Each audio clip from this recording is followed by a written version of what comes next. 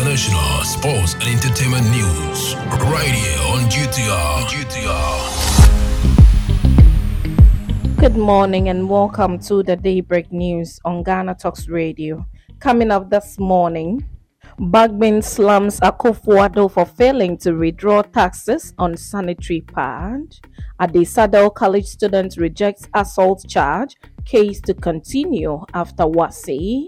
In other stories, I am not coercing NPP delegates to support Bawumia.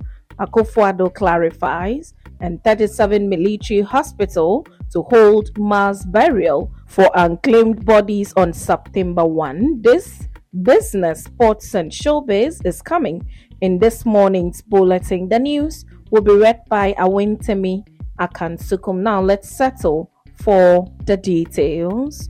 The Speaker of Parliament, Alban Bagbin, has taken a swipe at the government for failing to withdraw the taxes on sanitary pad in the mid-year budget review. The Speaker had earlier urged the government to take advantage of the mid-year budget review to scrap the taxes on sanitary pad, but that was not captured in the presentation by the Finance Minister Monday. Alban Bagbin reacted to the matter on the floor of Parliament when the Member of Parliament for Seshi Akontombra, Alex Tete, in his debate sought to justify the imposition of the taxes. The Speaker called on the government and future government to scrap taxes on sanitary pads. Many stakeholders have called on the government to scrap the taxes on sanitary pads. Now, the culprit captured in the viral video assaulting a fellow student at Adesadel College has rejected the charges of assault and causing harm. Despite being on bail, the accused is facing the challenge of impending WASSCE examination. As a result, the court has decided to postpone the case until after the exams. During the court proceedings, both parents of the involved teenagers and members of the general public were present. However, due to the sensitive nature of the case, it was conducted in the judge's chamber. His Lordship Eric Oheniba Enchibwesiako, the presiding judge, has adjourned the case to September 27, 2023 to allow the students to complete their final exam without interference. The incident happened on June 30, 2023 after one of the students was seen in a viral video strangling a colleague student and subsequently hitting his head on a metal bed nearby. The video drew widespread criticisms from a section of the public, with some questioning the rationale behind the incident. News sources say the students were fighting over a SIM card belonging to one of them. The housemaster of Kweku House, where the incident happened, was suspended after the incident, while the students were suspended after a visit by the Deputy Minister of Education, Reverend John Ntimfojo. A psychologist was assigned to the students. Now, in other stories, President Akufo-Addo has rejected claims that the government has thrown its full force behind Vice President Dr. Mahmoud Bawumia in the new Patriotic Party's presidential primaries. The president said the claims are false and being made malicious. According to him, there is no single person in the party who can say he, the president, has asked him or her to support Dr. Bawumia. At a meeting with communicators of the party at the Jubilee House Wednesday, August 2, the president was emphatic that he has no intention of imposing anyone on the party. So far, 10 persons have been cleared to contest for the party's upcoming presidential primaries.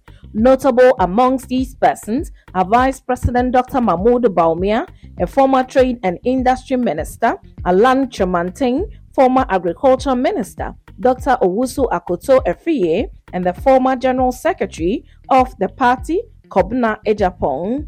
The party would hold a Super Delegates Congress on Saturday, August 26, to reduce the number to 5.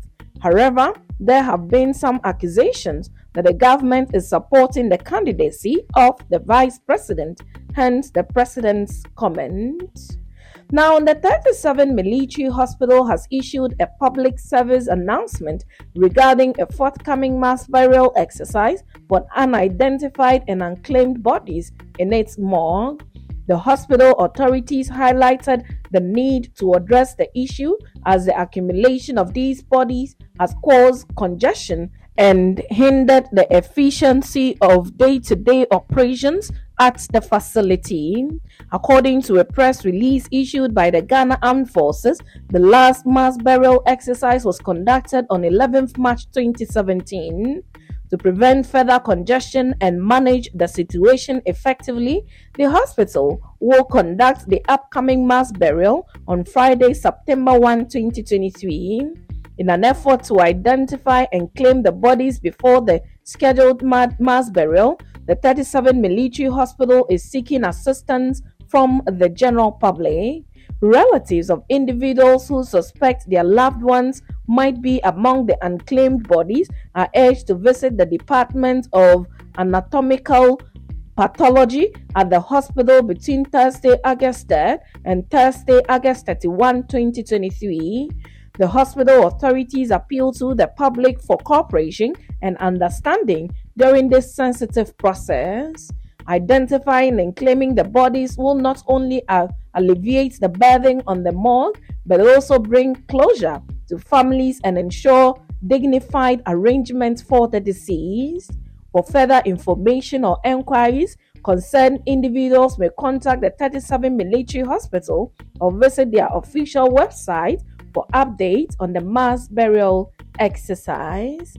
Now, in business, some fund managers owe the Social Security and National Insurance Trust 483.365 million cedis as of the beginning of 2021, the 2022 Auditor General's report has indicated. However, only 6,076 million cedis was received by SNIT in 2021, leaving an amount of 477,288 million cedis yet to be recovered from the fund managers. The Auditor General is therefore recommending that management of SNIT liaise with National Pensions Regulatory Authority (NPRA) to commit the fund managers to duly remit the unpaid balance without further delay.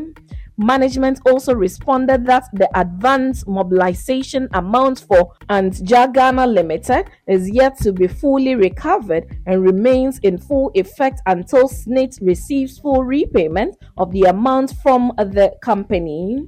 The report also noted that SNIT's short-term treasury sub-asset portfolio has the potential to enhance the liquidity position of the trust. However, investment in the short-term treasury portfolio has not been encouraging, with the trust missing its investment target of 6% in recent times. Analysis of investment allocations to the short-term treasury for 5 years shows that while the trust total investment portfolio showed an upward trend, allocation to the treasury sub-asset portfolio have relatively been declining. The Auditor General recommended to management to increase the investment outlay in the Treasury sub-asset portfolio to increase its liquidity reserve to support the trust.